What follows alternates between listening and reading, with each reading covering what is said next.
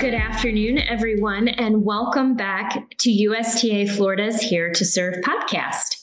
I'm Laura Bowen, Executive Director for USTA Florida, and I'm especially excited today to have an expert guest who's going to dig in a little bit on our mental skills and particularly provide maybe some helpful insights and advice to how we as parents and coaches can do a better job of strengthening our players' mental games. So joining me today is Dr. Larry Lauer. Larry is the mental skills specialist for USTA.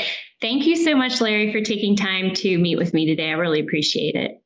Yeah, thanks, Laura, for having me on. I'm excited to talk with you and to your audience, and let's see what we can get into. I'm very interested. So. I have a lot of questions for you. You have a lot of great questions that got me thinking, so this should be good. Well, for those of you tuning in, I hope you have some time because we're probably going to go on for a little while here, but hopefully all good insights. So want to start the way we start with all of our new guests on our podcast. Larry, can you tell us a little bit about your background and what you do for the USTA? Sure. So I work as our mental skills specialist in player and coach development, which works with kind of the high performance end and preparing players for professional tennis. We work with juniors, work with pros, but working backwards, I have a PhD in exercise and sports science, specializing in sports psychology. So essentially a mental performance coach. I work to mentally prepare our players for competition as well as support our coaches. In my role now, I lead a team of 3, including myself. And we support our athletes at our Orlando campus as well as out in Carson, California. And really it's, again, our job to make sure that our players are happy, they're healthy, they're high performing, they're going about things and thriving and being resilient. And when they're not, that they also have the support they need to get back on track. So been doing this job with the USTA for 8 years now, but been in sports psychology for over 20 years.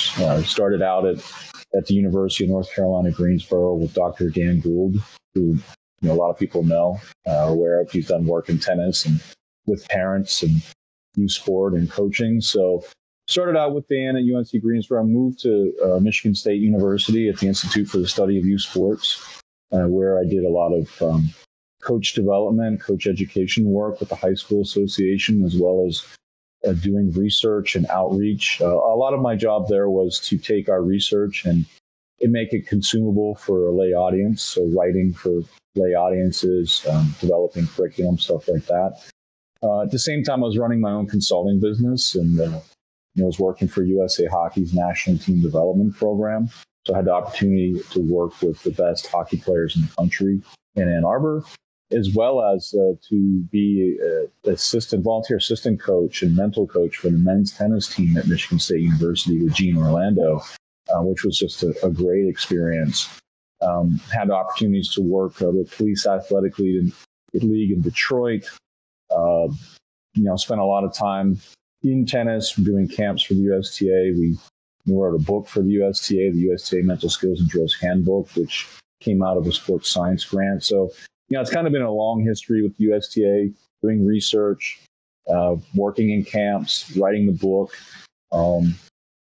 We did a large-scale parent research project back in the early 2000s, and where we did focus groups with coaches. We interviewed. We did a large-scale survey of coaches, but then we interviewed 9 professional players, one of their parents, and then one of their developmental coaches. And that research also exists I believe, on our website, so folks can access that. But yeah, so it's been a long history with tennis. Really love it and enjoy helping players, maximize their skills and achieve their goals. I was just writing down all of those wonderful resources so that we can link to them in this podcast, because we are trying to figure out what's out there and what would be helpful. I do want to go back to, you mentioned you had worked with hockey. So you've worked on a team side and individual side, and you and I actually have something else in common, which you didn't mention, is that I know that you grew up wanting to play professional baseball. And I grew up wanting to play softball. And of course, I couldn't play that professionally, but I just wanted to play that forever. That was my favorite sport. And given your experience as a baseball coach and a player, and then what you just said about working with hockey, can you tell us a little bit about how mental skill development might differ in a team sport compared to an individual sport like tennis? Yeah, absolutely. I've had a long history of working with other sports. I've had the opportunity to work with a number of teams over the years: hockey, baseball, football, many team sports, basketball. One of the things that we see, while many of the things are similar that we would teach or that are factors in performance, is that you have to function together in a team, right? Or you have to work together towards a common goal. And that requires a lot of communication. It requires a great deal of role identification and role support and willingness to accept your role acceptance. So there are certain team things that have to occur, leadership, communication between teammates, the relationship between players and coaches. It's a big complex, as you can imagine, with all these different personalities and different roles that people have to play. So you have to kind of piece together the puzzle in that sense when you're working in a team and you work amongst the staff. Now, in the individual sport, a lot of your work ends up being a lot more direct. You're much more personally involved with one player. There's less communication during the performance, to be honest. Like in tennis, you can't really do a whole lot during a match. You sit and you watch, you take notes. Whereas when you're in a team sport, you're probably much more involved. Now, the one place where I had a different experience was in college tennis. Like I said, I helped with Michigan State men's tennis, and that was a wonderful experience to actually be able to coach on court. But that's pretty rare. We're separated from the experiences as it's happening for a tennis player. So that's a big difference. So that's why, I know you have a later question, but that's why it's so important that our players are independent and responsible, because they have to make all their own decisions during the matches, and we have to train them for that. I think you see, that in the individual sport, especially tennis, that are the players, they like being the sole focus, but it also can be a burden. They like the fact that they don't have to rely on anyone else to perform, that it's all on them, but they feel the weight of that as well, that responsibility, that it's all on me. And that can certainly, it creates a lot of enjoyment and knowing that you control what's happening to a large extent, but also can create a lot of anxiety as well, as you are solely responsible for things, at least in your own mind, when they start to go south. So that's where things can get pretty personal for the individual. The player-coach relationship, I think, is different too, Laura. I think in tennis coaches become probably even more involved in the lives of their players, right? In general, because it's a one-on-one situation in many cases. I think tennis coaches, by the nature of the relationship, get to know their players in a deeper way, their personal lives, their schooling.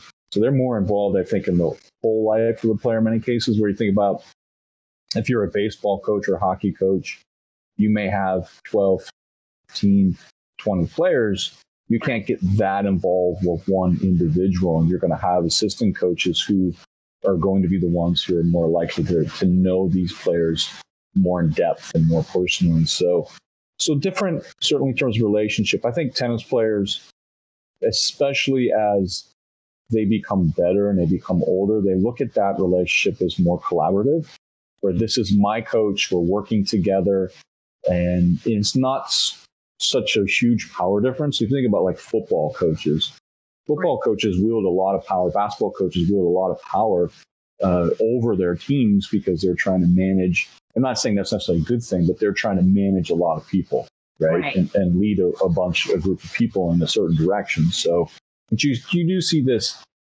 player-coach relationship, I think, being a little bit more intimate in a professional way in tennis. I think from a mental skills standpoint, and I'll stop after this, from a mental skills standpoint, a lot of your work in team sports comes down to working together in communication and How do you work together on the bench or on the field or on the ice? In tennis, you just lock into that one person unless you're working with a doubles team. You lock into that one person. You can customize and individualize everything that you're doing to their preferences, their needs, their issues. So in tennis, you have the opportunity to really customize and craft this very specific plan and strategy that's best for the player, which means you need to really take into account that player's needs. You need to account for those things anyway on a team, but certainly in tennis, right. it becomes very individualistic in terms of the way you're working with people. Yeah, and I do have a follow-up question for you, because I know in my own experience being part of a team growing up, my parents didn't come to my athletic competitions. I had a whole team, and you did have some parents who came out, but I felt like I got my reassurance and support from my team. So if I had a bad day or a bad game, I had teammates that were saying it's okay and I support you.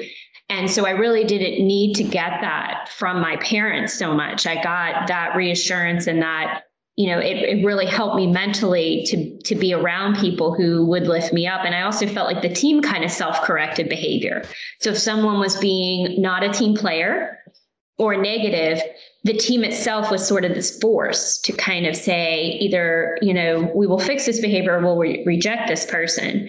And so my follow-up question for you is, in an individual sport like tennis, where you don't have that team voice to kind of say, this is the character, this is what we are trying to accomplish, and this is the culture we want, how powerful then is the voice of the coach or the parent in those particular circumstances where maybe things aren't going well and there needs to be some reassurance? Does that become more important to the player? Well, I think, again, it's far more personal in many cases with the tennis player. And you don't have that buffer or, that kind of diffusion of responsibility that you get on teams, because maybe I made some mistakes, but the whole team struggled to play today, or other people made mistakes and lost. In tennis, there's no diffusion of that responsibility. All you can say is like, hey, my opponent played better than me. Maybe I didn't get the calls or whatever, but you really own the performance and you own the outcome. And that's okay. But I think because it's so personal, because it's very easy for young people to link that to their self-worth, their self-esteem, how they feel about themselves, it's important for coaches and parents to be the ones that are disconnecting that connection. That, that's one moment. Like, it's just one match. That doesn't mean that, next week is going to be the same way. So I think our voices as coaches and the voices of parents as well are extremely loud in the ears, in the minds of the players, because you think about it, there's not that many people who are around them. I mean, they get other people chiming in, especially in junior tennis, but parents and coaches wield a lot of voice with the players. So I think you need to be very aware of that. You need to be understanding of the level of influence that you have. You have a lot of influence. These kids look up to the coaches. The parents still are, even if they're teenagers and they're acting like they don't want you around, they still need you and they still want you there. They just don't want to show it in many cases. So they're still relying on you, but they don't want to admit it.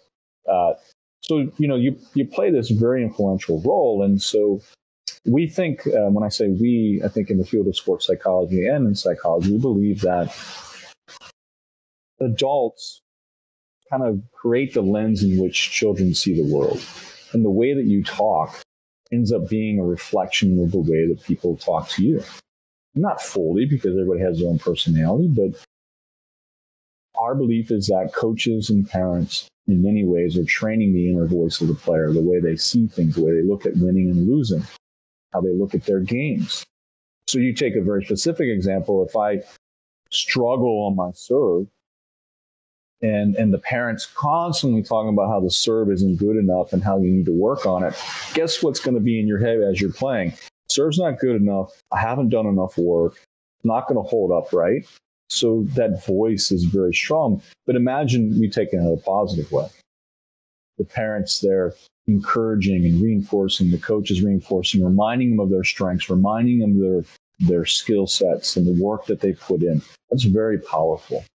So as parents and coaches, we have the opportunity to train that mental strength that we want to see in young players, that resilience, that confidence, that toughness, that engagement that we're looking for, but oftentimes we don't take responsibility with the words we use. That is a really important point, and we're going to talk a little bit about failure later in the podcast. And I'll come back to that then about how do we talk about failure. And I think there's a lot of different ways people talk about failure that could affect how a player internalizes that failure. But before we get there, I did want to go back to, you did a podcast previously with, I think it was Tennis One. This was right before the pandemic. And one of the things that struck me was you talked about your own experience not being able to play college, I think baseball, right? College baseball. Correct, yes. How that impacted you. And one of the questions that triggered in my mind is, I know a lot of our tennis parents are very hyper-focused on having their child play college tennis, or in some cases, becoming the next tennis pro, right? They have very high, lofty goals for a player. I wanted to ask you from your perspective, is it bad for parents and coaches to have high level goals like that for children of playing either at college or the pro level? And if it's a good thing to have, how can they set those goals, but also not put that undue pressure where this child feels like every loss I have is going to affect my ability to get this rating or this ranking and my success. And now I've got all of this on my shoulders. So how should parents be navigating those expectations? Well, now it's a tricky navigation, isn't it? In one that you're going to get wrong sometimes, unfortunately, but it's just the way it is. I think it's important for young people to have big goals, but I think it's also important that it's their goals. And that's for me where it begins, Laura, is that these are self-stated goals that they have. Now, parents listening might be saying, Larry, my kid's 7. Like, what do they know? And I get it.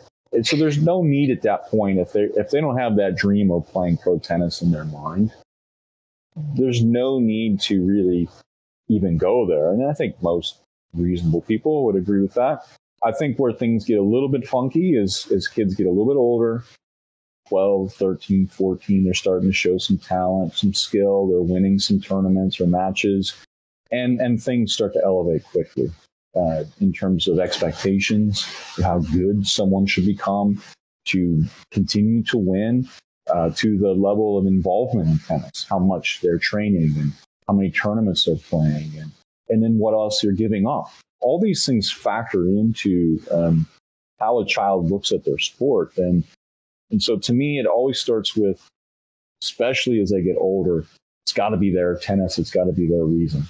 If they say, I want this because I want to be a pro tennis player, because I want to play Division I or whatever, I want to be a collegiate tennis player, then great. And then it's our job as parents to help them understand what it's going to take, right? And some parents may have a little bit of knowledge and some may have a lot of knowledge. But it's our job to kind of grease the skids then, if this is something they want. And we agree that this is something that we're willing to provide the opportunity for. We do always, as a parent, have that right to say no.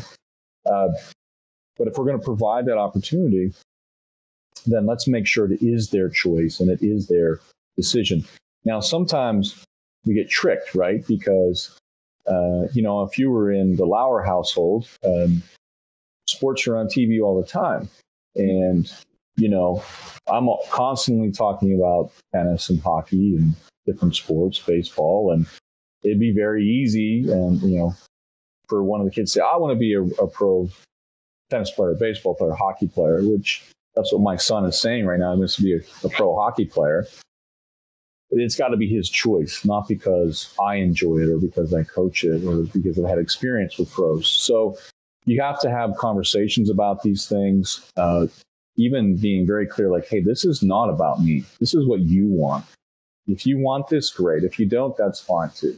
My job is just to help you to do the things that you're looking to do with your life. And so I think it's important that parents have those conversations, and it's okay to have those big goals, but really the journey is all about the daily process of just getting better. Yeah.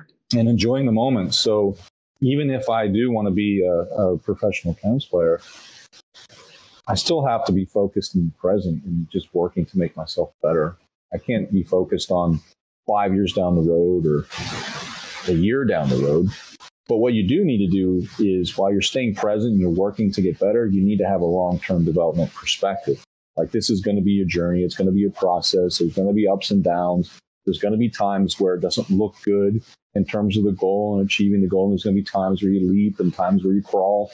Mm-hmm. And being able to just to stay the process and understand that at the end of the day, the real, and I didn't understand this when I was younger, the real value in this whole thing is what you gain from the experience, not the carrot at the end of the stick.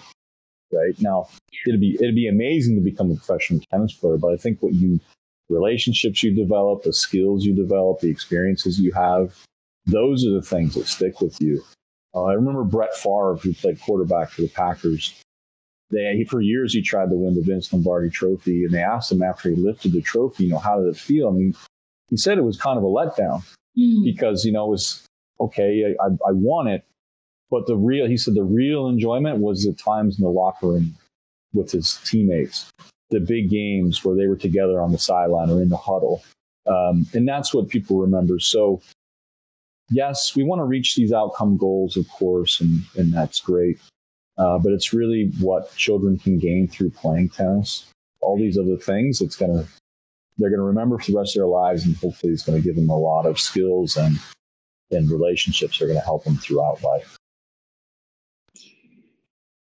When we talk about college being a goal, I found something really interesting when I was speaking to UF's associate head coach, Tanner Stump, a few episodes ago.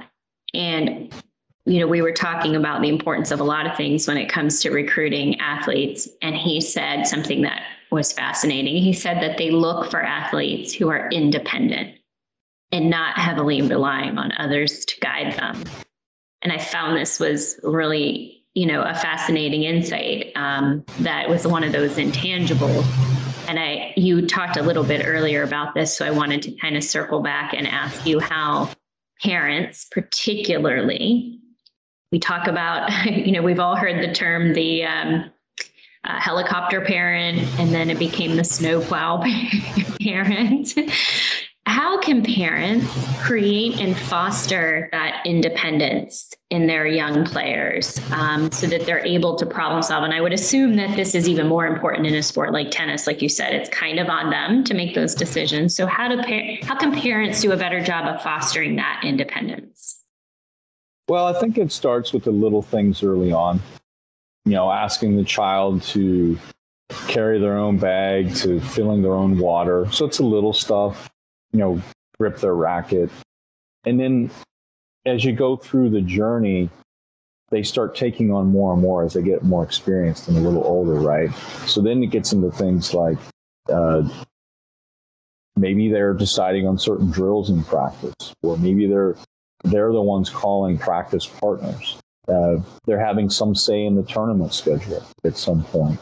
That they're the ones talking about what the plan is for the match and what they need to do in their preparation routines and post-match routines. So it's a slow guiding process. At first, you have to create structure and educate because children need that, obviously.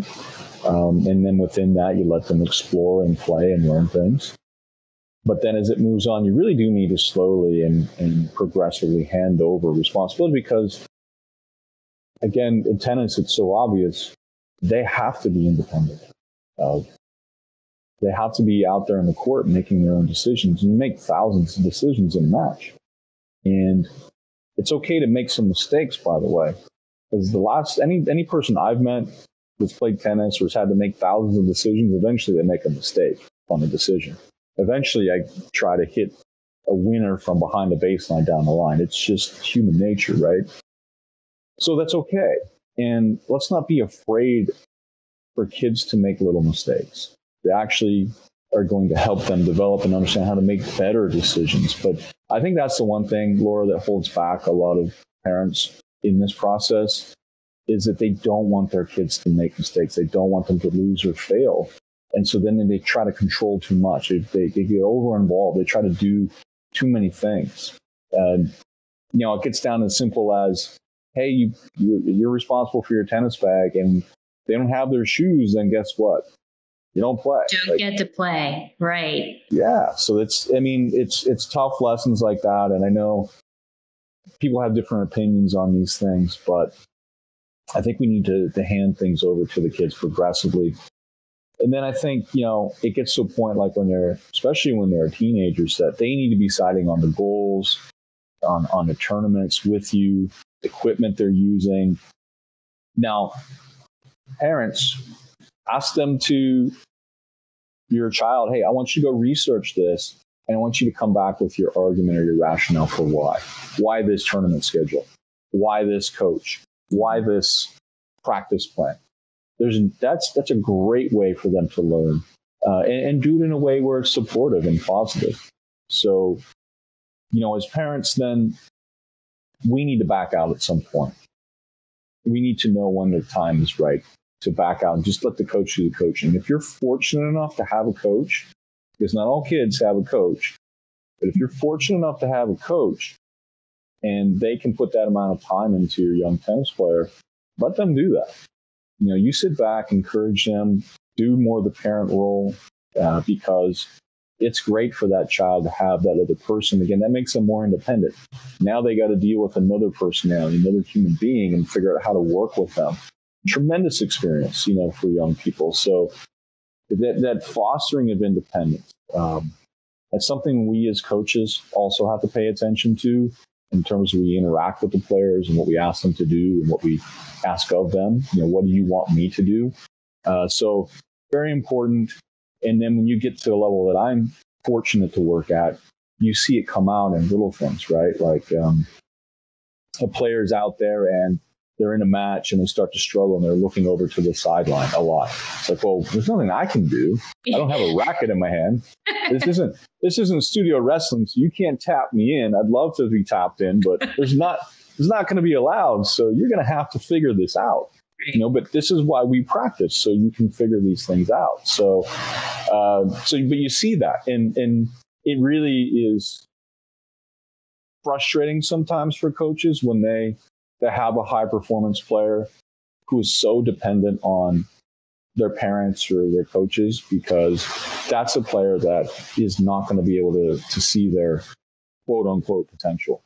Because at some point you need to go out and become your own person and become the athlete that you want to be. And if you're constantly looking to someone else to do things for you, to have the answer, that's going to definitely lower the ceiling on what you're capable of doing. I want to skip ahead to stay on this topic. This really gets to another question that I had, and it's just talking about failure, which, people hate to talk about failure. We were just having this discussion here of like, it's just so hard. We don't normalize the idea of like, well, that didn't work and I totally screwed that up. And, it's this fear of failure. And a lot of what you just said, I really resonates with me as a manager, because one of the hardest things for me to do is, I might be in a meeting or I'm watching somebody work on a project and I see that they're not going to succeed. I see that what they're doing isn't working. And I instinctively want to jump in and save them. I want to say, oh gosh, and sometimes like, just like you articulated, they'll start looking at you like, help me here. And it's very difficult to kind of sit in that space and allow those failures to happen as learning experiences. And it seems to me that parents seem to have those similar feelings, right? Of like, I see my child is struggling I see that they're not doing well, and I don't want them to fail or get a bad reputation or look like a loser or feel bad. So I'm going to jump in. And that jump in comes in a lot of different ways. Sometimes it's I'm going to jump in and criticize the opponent. Like, well, clearly Johnny couldn't win because the opponent was way bigger and stronger and had an unfair advantage. Or sometimes they jump in and they get mad at their own child to be like, why are you losing? Like, you could do better than this. And I'm embarrassed. There's a lot of things that come out in that moment and I feel them as a manager too. It's human nature. So I wanted to ask you, why is it important for athletes to experience that failure and loss? And how do we encourage it as like, this is a good thing that you've experienced this? Yeah. It's an important topic and something that we base a lot of our philosophy, our mental performance philosophy on, is that tennis induces a lot of failure. I'm thinking every match, there's many dozens of unforced errors. And in fact, Novak Djokovic won a match where he had over 100 unforced errors in a 5-set match.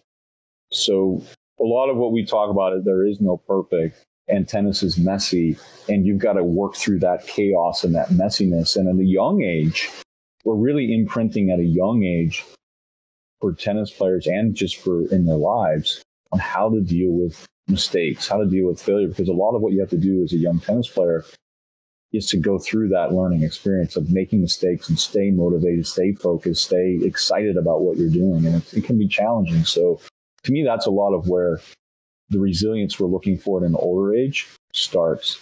Can you go out, put yourself on the line, make mistakes, and just keep trying, keep learning? And that's going to always be important at every age, but it starts at that young age. Resilience is what we're trying to achieve, not perfection. We strive for perfection, but we never reach it. We're trying to be resilient. Having resilience has 3 pillars. One is support. If you're going to be resilient, you're not going to do it alone. You need support. We've talked about some of the support parents and coaches provide. You got to be skilled to be resilient. Great coping skills, how you communicate, the way you set goals, visualize, talk to yourself, all these things, staying focused, breathing exercises, all these things factor in your ability to be resilient and adapt to the things that are happening to you so you can bounce back. But also the one that people don't think about is enough. You have to have adversity. You can't be resilient without adversity. And tennis provides a lot of adversity. And we don't want that to be, a bad word or something we're trying to avoid. It's like, hey, let's really approach these things because failure is part of the journey, losing is part of the journey, and it's necessary for you to get to where you want to be. In fact, we all say this, so we all need to remember it, is that we often learn a lot more from our losses than we do our wins, right? Everything feels a lot better when you win and you gloss over maybe some of these lessons that are in that match or in that practice. So failure is a necessary part of the journey. I've heard numerous tennis players, I believe Nadal has said this, talked about failure or losing as information to get better. And I love that because it takes the edge off of this.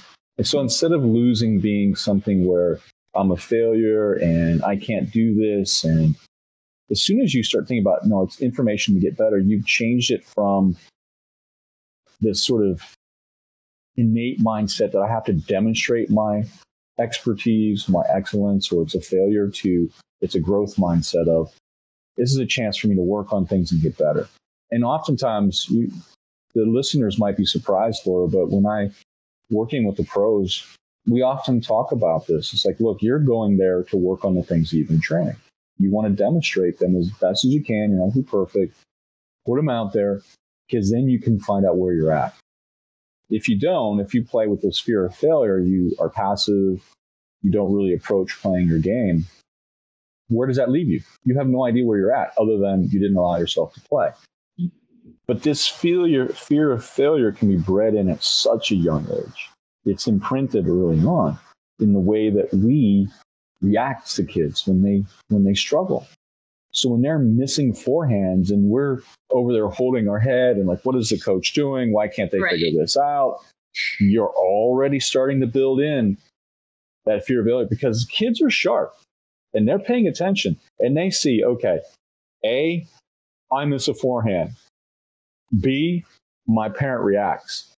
Right. So what C is, don't miss a forehand or you're going to make your parent unhappy, right?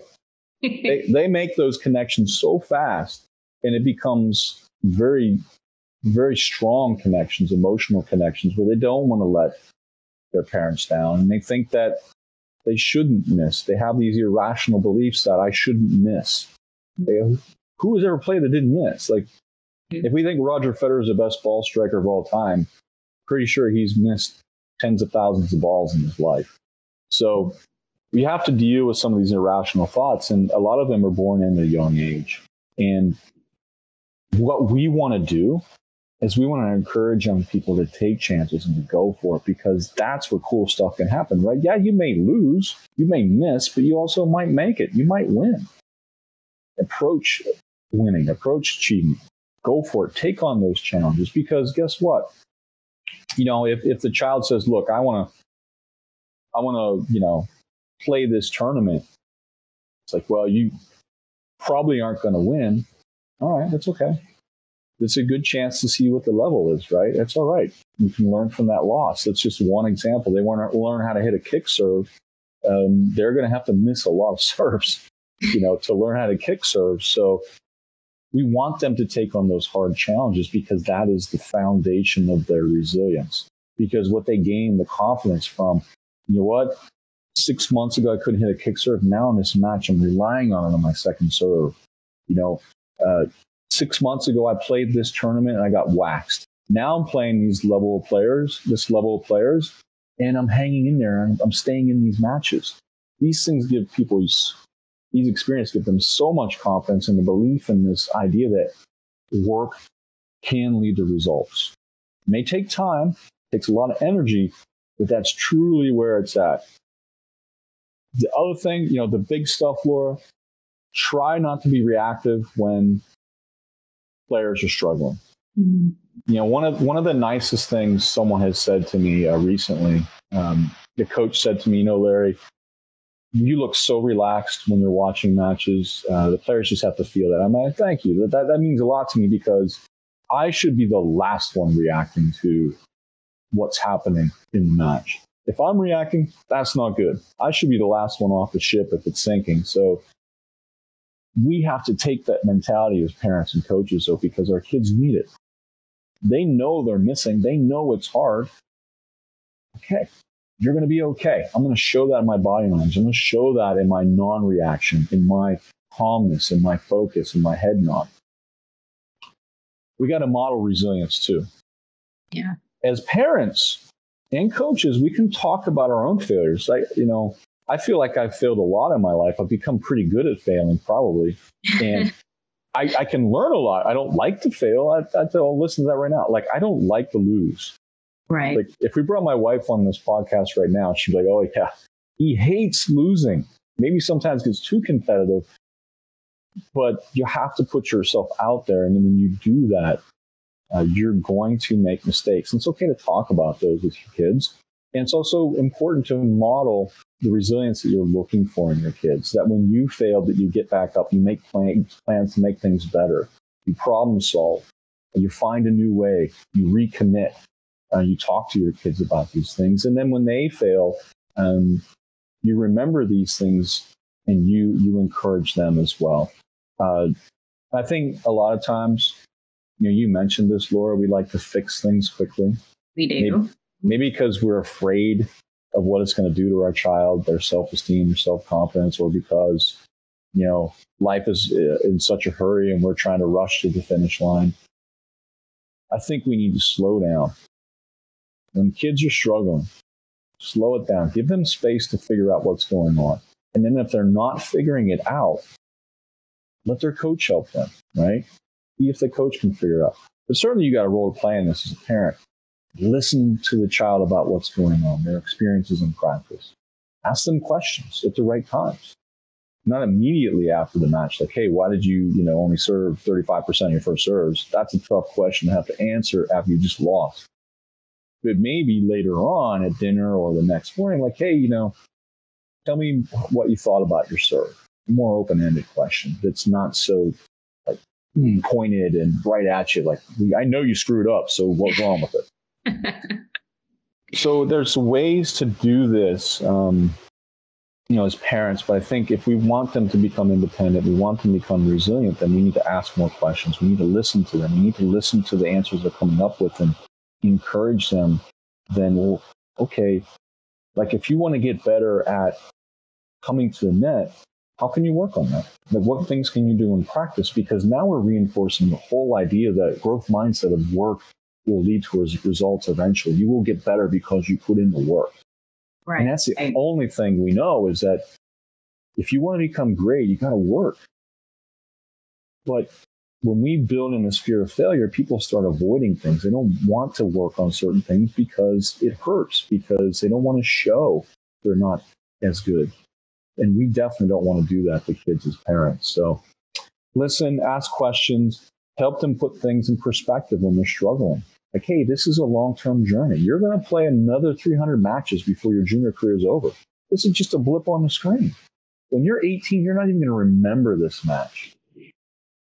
I like what you said about, the 3 skills to build resilience, which is, support, have those skills, that you need, and have adversity. And I do think that we see a lot of kids withdrawing from events when they know that they're going to play against players who are better than they are.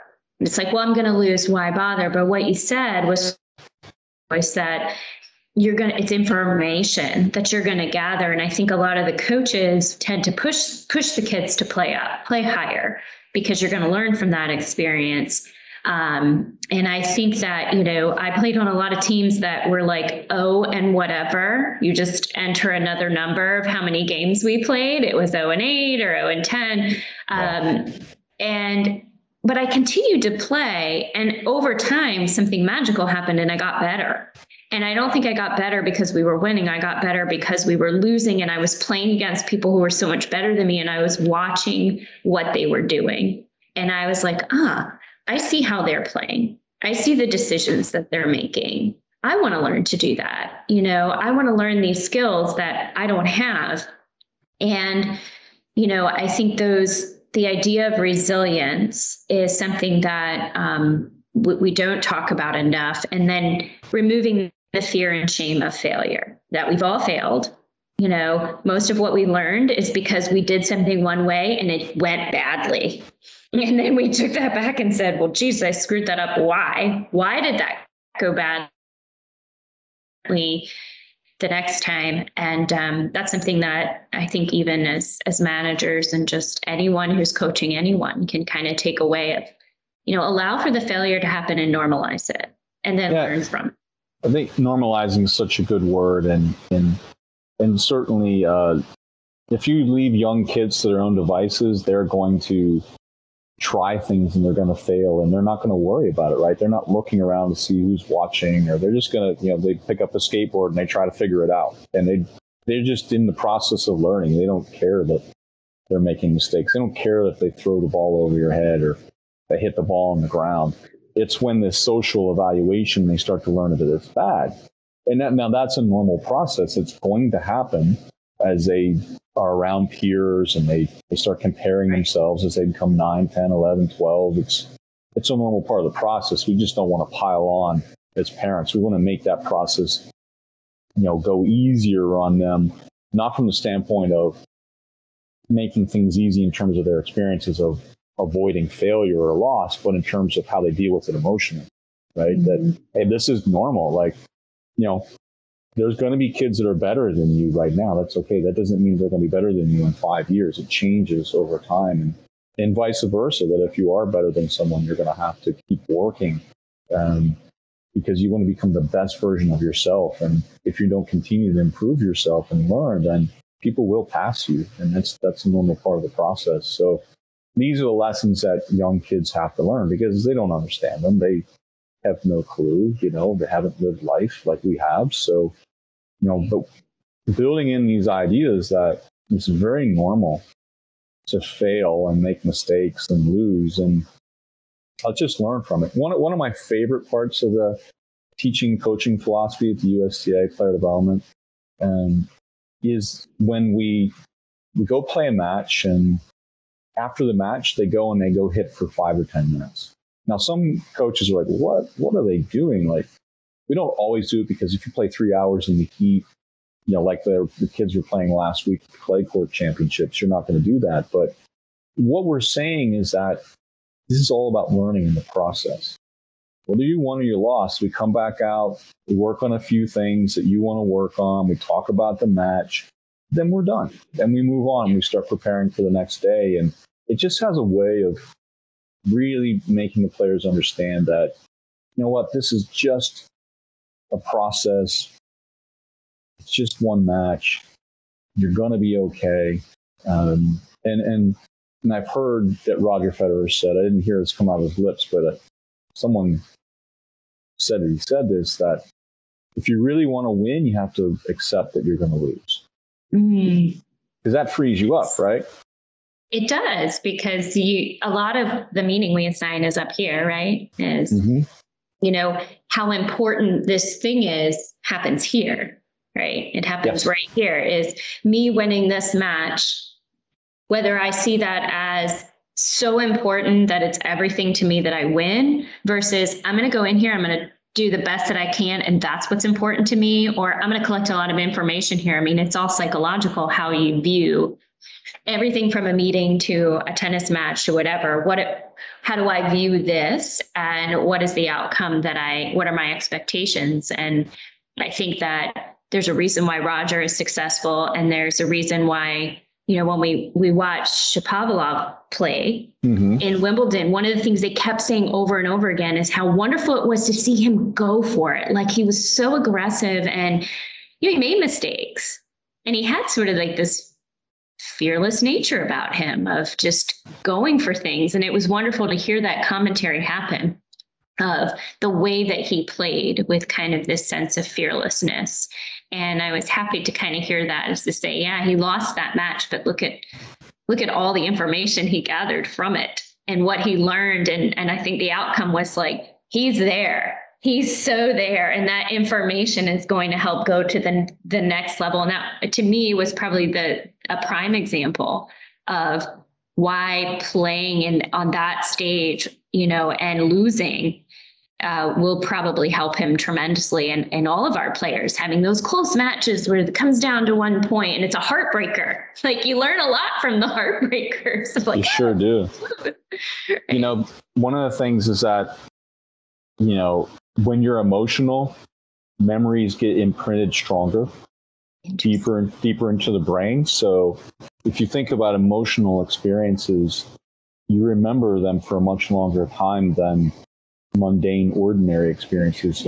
I can't tell you, I know I brushed my teeth Monday of last week, but I couldn't tell you what time it was or what I was thinking or how well I brushed my teeth. I just know I did it, right? But I for sure can tell you about other things, situations where, a session went really well with the player, or watching a match and the player demonstrates something we've been working on. I can for sure remember that. And that's the thing, is that these experiences become so emotional that they get imprinted strongly in our minds, right? So they're much easier to remember and learn from, and that's the thing, that the losing hurts. We just did a podcast on our Compete Like a Champion podcast I do with Coach Johnny Parks at IMG. And we talked about why losing should be painful. And if you really care, and this is a high performance podcast. But if you really care about what you're doing, losing is going to hurt, and that's okay. But you want to channel that into learning, because those lessons are there and those memories are strong. And so a lot of what we try to do, Laura, is take, for example, a player loses to a top-ranked player. I end up working with a lot of players, ranked between, the high 60s, 70s to 200, 300, right, in player development. And let's say they get an opportunity like in Indian Wells or Miami or someplace, Delray, or they end up playing, a top 50, top 20 player. It's a great experience. Players love to have that opportunity. And when they have it, if they lose, often there's this conversation about, okay, yeah, you lost the match, but do you see a path to victory and what it would take? Because one of the most powerful things is hope, right? Like if I have hope, and that hope comes from being able to see a future where I could win that match if I did these things. Now, they may not be capable of doing these things right now. Maybe there's a lot of practice that has to happen, a lot of training.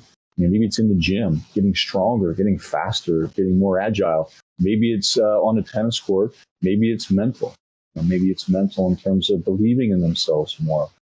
So then we'll do a whole series of visualizations and imagery exercises where they imagine incorporating their strengths in their game plan against top players. We'll actually have them scout top players and then create an imagery script and talk about how that match would go if they were going to beat them.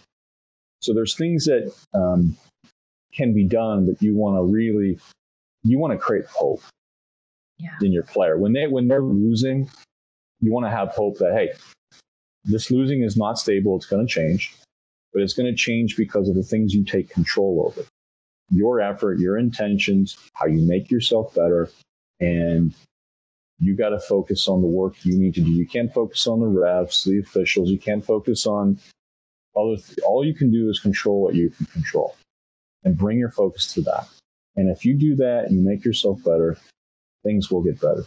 One of the things that everybody has to go through, unless maybe you're like Nadal or Serena, is when you move up a level, and we all know this, we just don't talk about it enough. When you move up, oftentimes you're going to lose more. Mm. It's just the way of things, right? Right.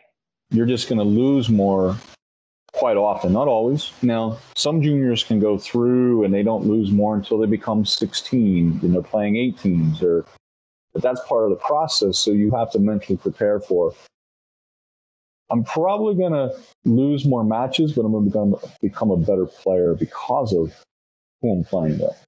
So instead of continuing to win easy at this level, I'm going to go ahead and take on some losses so that I can become the player I want to be. And that's that long-term perspective. So again, if failure is a 4-letter word, if it's an awful thing, then you're not going to make that decision. You're going to try to protect your self-esteem, your ego, and say, look, I'm just going to keep winning, and that's where I'm at. I feel comfortable. Guess what? Comfortable is the enemy of great. We talked about that many times on our podcast. Oh, true. That when you're comfortable, you're going to get stuck. Mm-hmm. You got to get outside that. And that means you're going to fail some, you're going to lose some.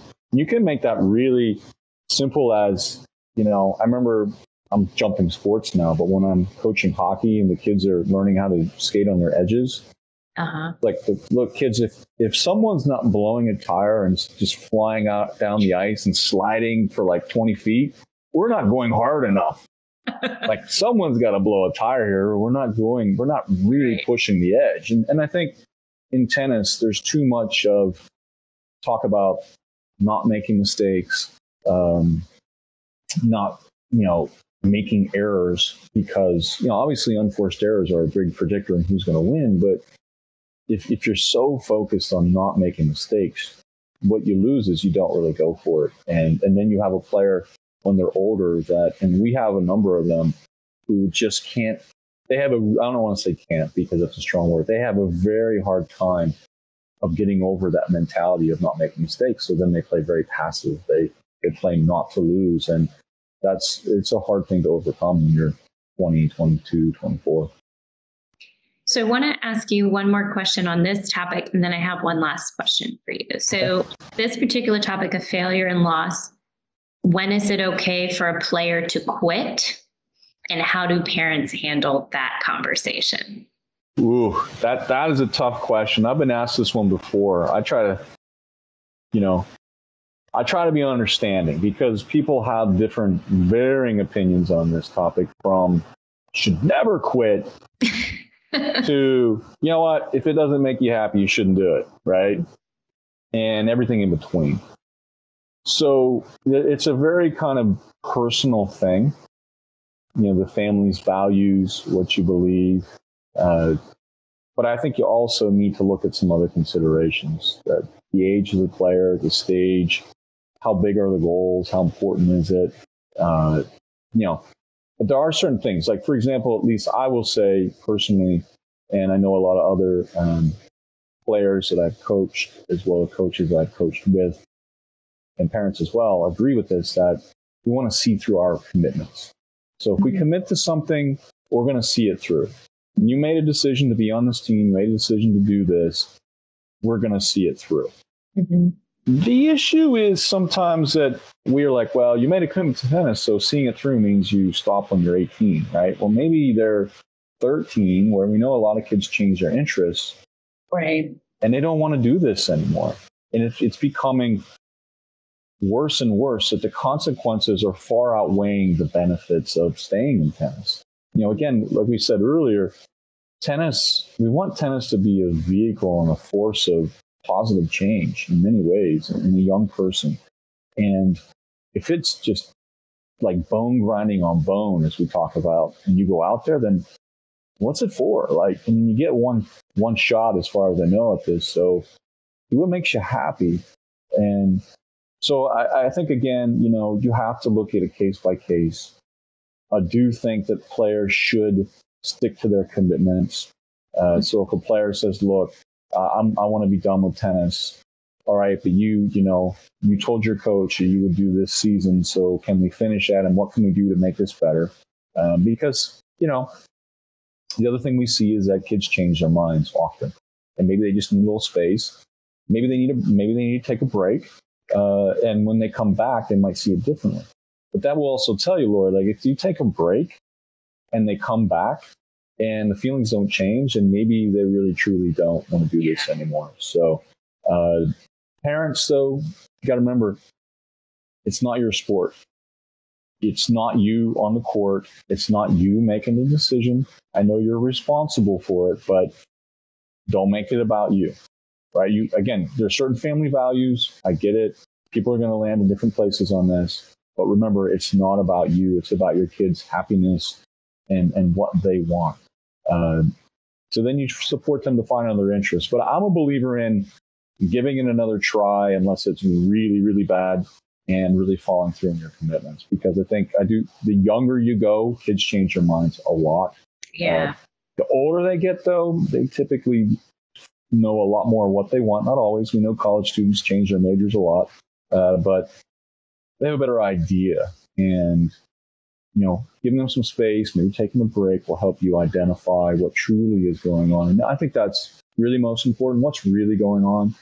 Yeah. Because maybe the unhappiness is not with the sport, maybe it's with the coach. Right. Maybe it's with the level of involvement. Mm-hmm. Maybe they don't feel like they're getting better. You got to really dig under the surface and understand. Or maybe they feel like they're disappointing you as a parent. Could be, yeah. And that happens a lot. And look, I mean, you could be there's no perfect parent, by the way, but you could be as close to the perfect parent as possible, and your kid can still feel pressure to make you happy, to not let you down. It's just a way of things. So you got to be aware of that. Yeah, that maybe there's something there where they don't want to let you down. And look, some kids are people pleasers, right? They want to make people happy. Those kids are, on the average, are more likely to want to, really make you happy as a parent. And, they're going to do things just because they think you want them to do them. And so I think that's where you have to have that very transparent, open, and clear communication, that this is not about me. This is your sport. You tell me what you want. Now, and that's where having these conversations beforehand really help, Laura, where if you're going into a season, I know tennis is like a 12-month thing, but finding the breaks and being like, look, okay, we're about to go into another stretch. Here's what it looks like. Is this what you want? if you're starting to see the kid waver a little bit in their interest or motivation or focus. So, but don't be surprised, that kids might mention that they want to quit tennis because, again, in our interviews with professional tennis players back in the early 2000s, many of them said that they considered quitting at some point in time. And these were people who made professional tennis. So. Well, look at Ash Barty. Perfect example there. I mean, she did quit. She did something. And played cricket and wanted to come back. And she did. And here she is, the champion. What an unbelievable athlete and just character that Ash Barty has. I will say to the parents listening, that's a very unique story. But it goes to show the value of sometimes you need a break to really appreciate what it is that you love about the game. And we talk about recovery all the time in player development. And recovery should be daily, taking a break from tennis. So, I know many of the interviews we did, the players talked about their parents would not talk about tennis at the dinner table. They would not make tennis the topic of conversation all night long. They'd take a break, do something else. Yeah. And I think that's where, parents, one of the things they can really do is, we're talking about diversifying our identity, not our portfolio, right? Our identity. And that is having different things in our lives that have meaning to us. That is so important, Laura, because that buffers us from, this situation where if tennis is the only thing I see myself as, that's my identity, and it's not going well, guess what happens? I'm not going well. I feel bad about myself. My self-esteem is lowered. My confidence is lowered. So, but if I'm able to look at it and say, okay, tennis is not going well, but I'm doing well as a student, and that's important to me. And, I'm really, getting better at learning to speak other languages or play an instrument. That's important to me. They have these other things that they value and they enjoy. Then that helps to buffer them and helps them stay confident and feeling good about themselves, even though maybe one part of their life isn't going so well. So that will certainly help with those things. But, it's a fast and furious world. So a lot of people want to rush to specialize, and that's a whole nother conversation. But I would say part of this whole process is developing well-rounded kids and having that diverse identity where they can feel good about themselves in different roles in different parts of their lives. So I'm going to ask you one more question. We're almost out of time today, and I'm going to put a little pressure on. You've given so much great advice and guidance and thoughts today, but if you could offer just one piece of advice to the tennis parents who are listening to this podcast, just one piece that they could take away and think about and do, what would it be? One piece of advice. Wow. Okay. Now you really, if you had said 10, that would be easy. On now. Yeah, right. I could just ramble on again. Well, I think that where I usually come back to when it comes to parents is just being an unconditional source of love and support for your children. It's very easy for tennis to become a means to an end, meaning that, the goal becomes bigger than the well-being of the child, that we're going to make decisions that are risky for the child to reach the goal. Right. And that's where it gets real concerning. Yeah. You always want to let your child know that no matter what, I'm here for you. I got your back. Now, I might tell you things you don't want to hear, but I do it because I love you and I want you to become a healthy, well-rounded person. That unconditional love and support also is in your actions, though.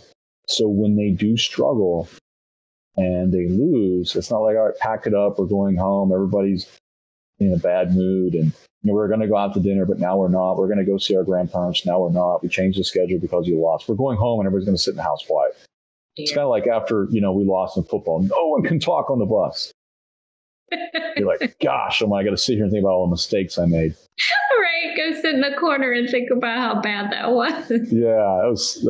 I never enjoyed that. But, so I think the more that we can understand that our stability and our unconditional love and support creates that strong bedrock, that foundation for how that young person feels about themselves and in their relationship with the parent. Because at the end of the day, you want to come out of this tennis journey with a stronger relationship with your child, not a weaker one. And I've seen it happen so many times. It makes me sad. Yeah. That I see, and it's not just tennis, it's every sport and music and theater and whatever it may be. But when we go through this journey together and the child says, you know what, I don't really want anything to do with you, that's heartbreaking, because in the vast majority of cases, the 99.9% of cases, the parents just wanted the best for their child. It's just the way they did it or the way they were thinking about it. So that's the piece of advice, Laura. Unconditional love and support. Unconditional love no matter what. Support. So we're going to take that one to close out this podcast of unconditional love and support. There's lots of good nuggets in here. And I thank you so much, Larry, for spending all this time with me today. I'm sure I could have asked you 20 more questions. And I know you've come and you've talked to our staff before, and you're just a gem, and we really appreciate having you at the USTA, and what you do is extremely valuable. So thank you so much. I appreciate it, and anytime, and I really enjoy talking with you and talking to the staff, and it's so much fun, to talk with the parents, because I know that they're seeking guidance and seeking information, and hopefully I provided something today that will help people. So you provided a wonderful array of information, which, by the way, will be available at USTAFlorida.com on our new Parent Zone page. And we'll also link to a number of the resources that Dr. Lauer provided earlier in the podcast, so that you can access them on USTAFlorida.com/here to serve. So just a reminder for everyone who's listening to the audio only version of this podcast, that you can find the full video version on USTA Florida's Facebook page and also on our website. And please also check USTAFlorida.com/here to serve for upcoming podcast dates and topics. We have a lot more planned for the rest of this summer. And thanks for tuning in, and have a great rest of your day.